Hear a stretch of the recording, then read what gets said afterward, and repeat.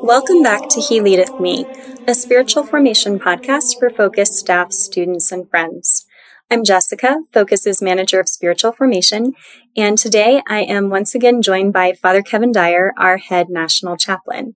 So thanks for joining me today, Father Kevin. Good being with you, Jess. Good to be back in the office after a few weeks on the road. Yeah, so we were both at NST the whole time. You were there even longer than I was at Dean training. But I wanted to tell you about one of my personal little spiritual traditions at NST. So each year at NST, I ask God to give me a theme for the year. I started this when years ago at NST, I remember that the White House painted a rainbow flag. They did some kind of rainbow flag on the White House for the Supreme Court's decision about same-sex marriage. And we were all watching this from the TVs in the cafeteria area of Ave. And I was like, Lord, this is so bad. And then I remember he brought to my mind that scripture verse about grace being all the greater in the presence of sin. Can't remember the exact words right now, but that became my theme for the year is, I was starting to get discouraged encountering all of the sin around me. And God brought that verse to my mind, where sin increases, grace increases. And so then I started just asking God each year at NST, what should be my theme for the year? And this year, after NST, we were leading the spiritual exercises, the 8-day retreat, which is the biggest we've ever led, 90 participants. That was great. And you brought to my attention something that I hadn't really thought about before, which was St. Ignatius's phrase, conquer yourself. And you had tied that into the exercises that particular day. And I thought, that might be a great theme for the year. And I figure if it's good for me, it's good for everybody else. So what I want to propose in this episode is that everybody take for their theme for the year, conquer yourself.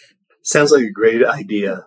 Just take that initiative, declare the theme for the year, just like I declared the Feast of the Ascension as the official Feast of Focus at the beginning of the summer. You can declare conquer yourself, vincete ipsum, as the theme for the year. Yeah, we can do that in our authority as spiritual formators in Focus. All this power. Oh, it's incredible. So can you tell us where this theme originates from in Ignatius's life and how it has to do with the exercises? So we have testimony from one of St. Ignatius's secretaries that no phrase was found more often upon his lips than the Latin phrase vincete ipsum, conquer yourself. When people came to him for advice, here's what's happening, at the apostolate, here's what I'm experiencing in my prayer or in my soul, Ignatius would often counsel them, you need to conquer yourself and explain how it was. And it finds its place in the spiritual exercises in a very central way, namely the very title of the spiritual exercises says that they are spiritual exercises for the conquest of self, so that being freed of inordinate attachments that you might seek and find the will of God. And so deep at the heart of Ignatius's understanding of the human condition is the sense that we are attached to things that we do not need to be attached to. And they could be, things in our life, material possessions, but they could be attitudes of our mind that we, just bring with us as we go about our day. Just the attitude that, I have to have, so much free time, or I can't be bothered by this or that other thing. There's all sorts of attitudes we can be attached to, which would also hold us back from saying yes to God's will. All the way to leading us to, definite sins that would keep us from God. And so when Ignatius sees that there are things within us that are keeping us from saying yes to God with a full heart, he wants us to be very clear about it and just look it straight on and say, all right, I am going to conquer this. And by conquering self, you'll be open to God. Now, just a side note about the exercises. I don't think that most people think that they are going on the spiritual exercises to conquer themselves. I think maybe they think about discerning God's will, but they don't realize that conquering yourself is a big part of discerning God's will, because you have those attachments that keep you from being able to receive it. I think most people think about the 8-day retreat as, I'm going to spend time in silence for 8 days and have a spiritual director who will affirm me. But that's not what it is, although there is silence and there is affirmation. It's right there in the title. It says exercises. So that tells us that there is some work that's put in on the front end. And you're right. There's plenty of affirmation. There's plenty of rest. However, we can't really have that in an authentic way unless we face up to the fact that there's things that get in the way. So people will often hear, that finding God's will in your life is something that's just finding where the peace is. It's a very easy process. We just have to get down to our desires, which has a certain truth to it, but only assuming that you've already gone to God and asked, well, are there some of my desires that are disordered, that aren't according to your will? Are there ways in which I am self-seeking, self-protective, self-concerned? And if that's the case, then that needs to be conquered. Otherwise, the decision that you'll make at the end of the day is going to just be pulled off track a little bit. So I can see why conquer yourself would be such an important phrase and spiritual principle if you are discerning God's will, which a lot of our missionaries are. But why do you think this is particularly important for our staff as missionaries at this stage in their spiritual journey? Well, because I think that we all recognize when we start off on a new path and when we're young, that at one and the same time, we want to do a lot of good things and we're able to do a lot of good things, and that we have a long way to go. So becoming a missionary is like a space shuttle re-entering the Earth's atmosphere. It just shakes things up. And when things get shaken up, I have a choice to make. Am I getting shaken up and this is a bad thing? And, I don't want shaking to occur. Therefore, I need to turn around and go back. Or am I being shaken up because those are the disordered attachments that are being taken out of my life? Am I starting to grow in discipline? Am I starting to grow in prudence? Am I starting to grow in humility? All of these things, all of these virtues don't just appear out of nowhere. It's usually a long, hard struggle to achieve them. And it's, of course, a struggle that we have grace in accomplishing and that the Lord is leading us through it. But He's not leading us through this process in a way that, the Lord's He's not saying, okay, you just sit down over there and, I'm going to take the rest from here. No, He wants us to cooperate with Him in the process. That's a great point about how when things start to go wrong and I get shaken up, the circumstances are not what I thought they were going to be. A lot of times people can think, oh, I need to go back. I need to get myself out of this situation. God must not want me here because things are being difficult. Perhaps He actually orchestrated the difficulties so that you would have to grow in virtue, that you would have to conquer yourself. And these difficulties might even be the answer to your own prayers to grow in virtue. Because God doesn't just pour the virtue into you the way I pour coffee in my cup each morning. He helps you to grow in virtue by giving you situations that require it. It's absolutely the case in my own experience that the Lord wants me to struggle a little bit. And I think that struggle helps us to grow in humility at a certain point, and especially in our culture. Because we are so comfortable and well off, there's probably more than a little bit of spiritual entitlement, that I am entitled to God taking this sin away from me. I'm entitled to, whatever it is that I'm seeking. And that seems to be something the Lord would want to challenge within us, that we're not entitled to any grace. The Lord is the Lord. And in a sense, we should be grateful for the opportunity to struggle through this process. At least the Lord is giving us the opportunity to struggle through the process of gaining virtue. Things could be different. Things could be different. The Lord has shown us tremendous grace by giving us the opportunity.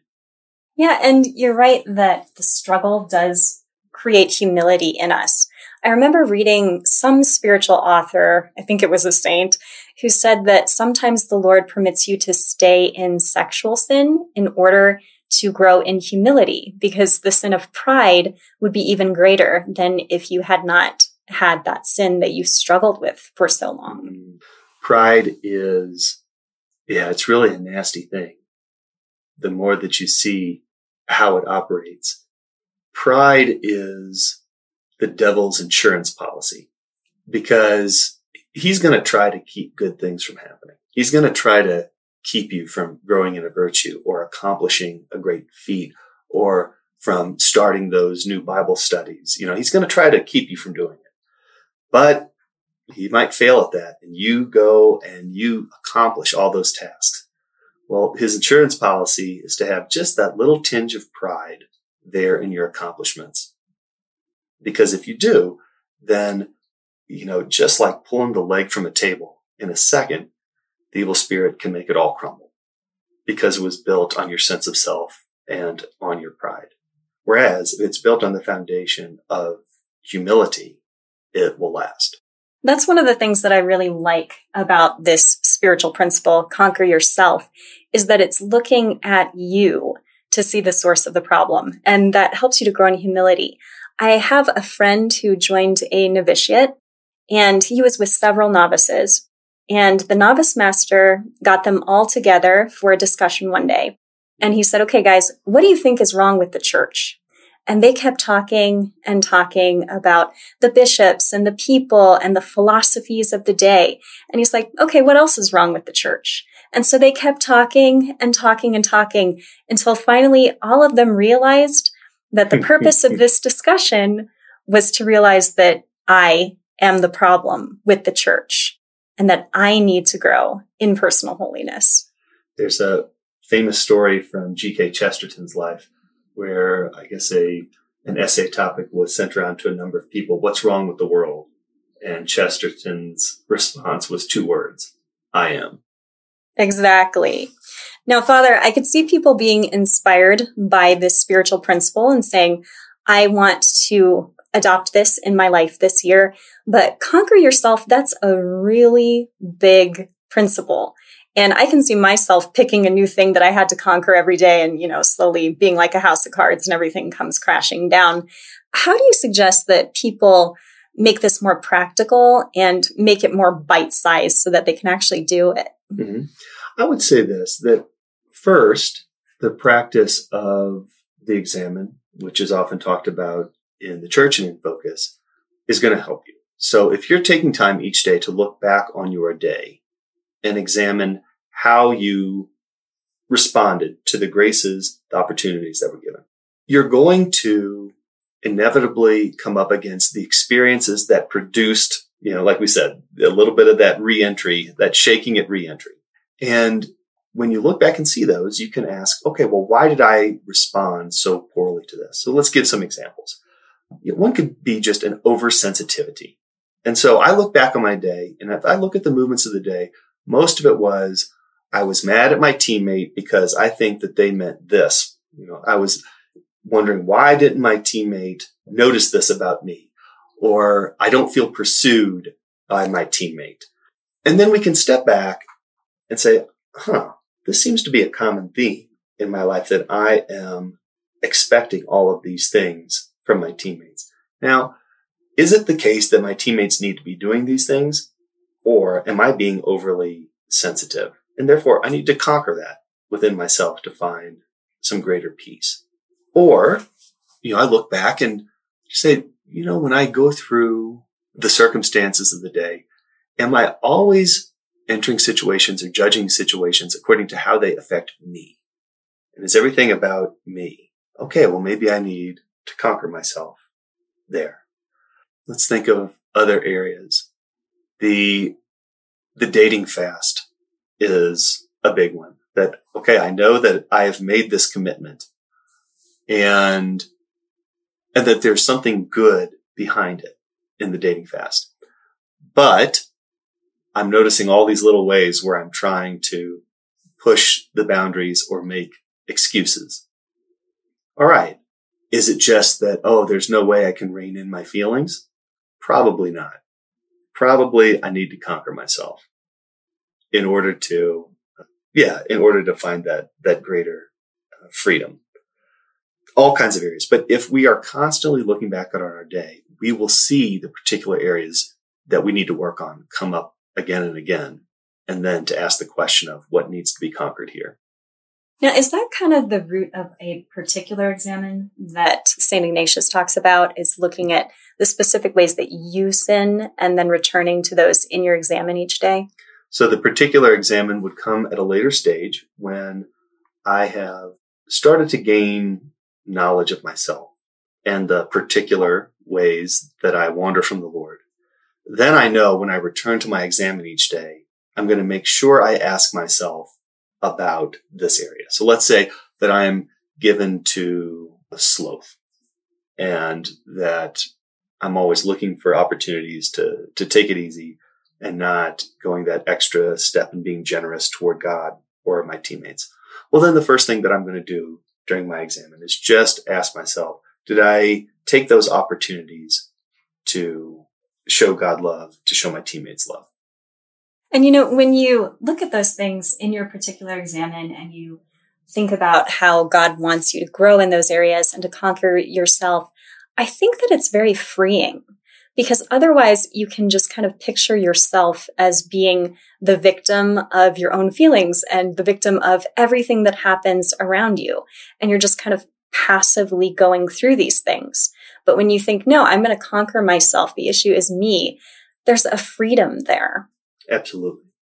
Yeah, I think too many of us live in a place of being a victim to our own feelings and our own interior state, and don't live with a hope that a different way is possible. It seems very intimidating on the front end, very intimidating. But like all things good, the actual experience of it on the tail end is one of freedom and peace. Yeah, and it's going to take time. I remember hearing about St. Francis de Sales, and he is remembered as being incredibly gentle and patient. And all in his writings, he talks about gentleness and patience and having a sweetness in dealing with others. People don't realize that he was at first known for his fiery temper and the fact that he was incredibly impatient. I don't know if this is a made-up story or not, but I've heard that he was so impatient when he would put his pajamas on in the evening. He hated unbuttoning his shirt, so he would rip it open, and his maid would have to sew back on the buttons. Now, maybe that's when he had a bad day, but then in order to conquer that in himself, he would force himself to button and unbutton his shirt several times when he was either getting ready in the morning or getting ready for bed at night. But then he was placed in Geneva, where there were all these Calvinist heretics. And when he went to evangelize to them, they slammed the door in his face.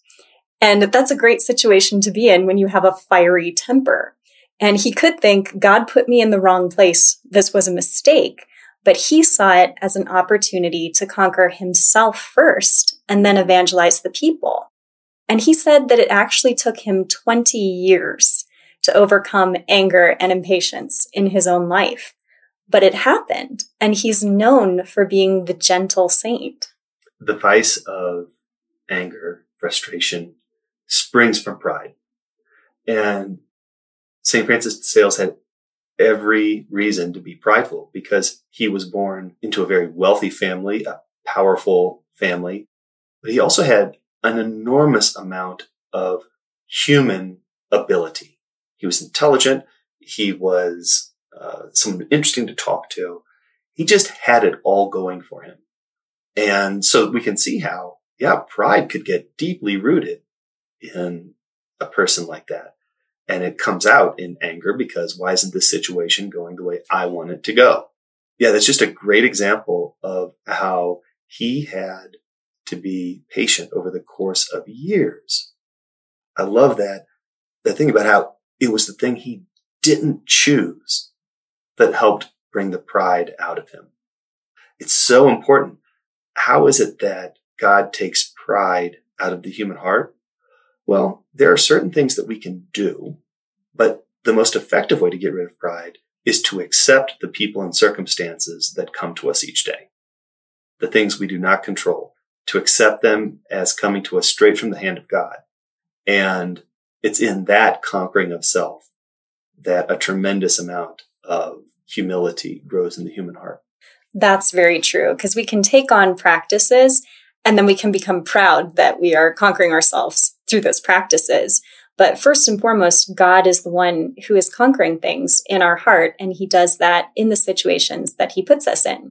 What we're talking about here is not just strict self-improvement or self-reliance, because ultimately this is something which is directed by God. And so therefore it's not self-reliance. We are relying upon God, who is asking us to cooperate.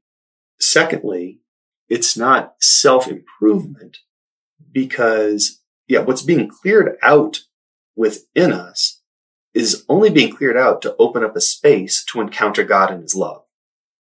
So if I were just to root out the sin of envy in my life, just so that people could admire me for being so admirable, something's obviously missing. What is being done here in conquering ourselves is opening up a space for God to come in. Yeah, that's also a really good point, because we're not conquering ourselves as just a form of spiritual perfectionism. I remember once I was meditating on Peter on the water and how the Lord rebukes Peter for not having faith.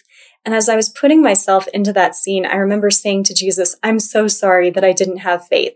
Next time I'm going to have faith. Next time I'm going to do these things. And then the phrase came out, next time I promise I won't need you.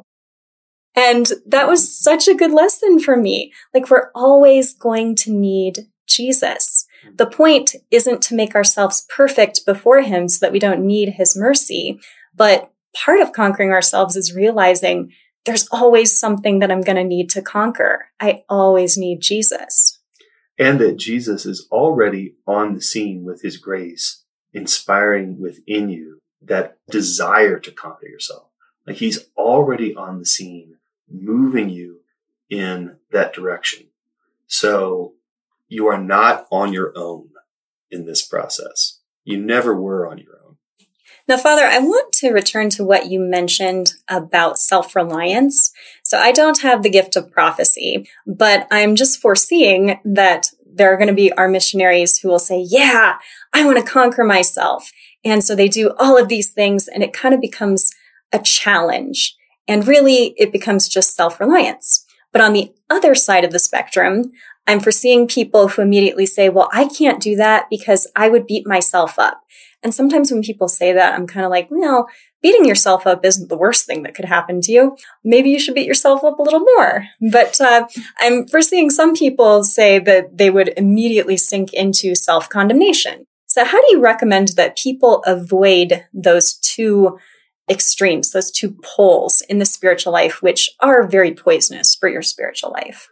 Well, we talked a little bit about the self-reliance already in understanding that God is intimately involved with the entire process, and it's a cooperation with him that would not be possible without his grace.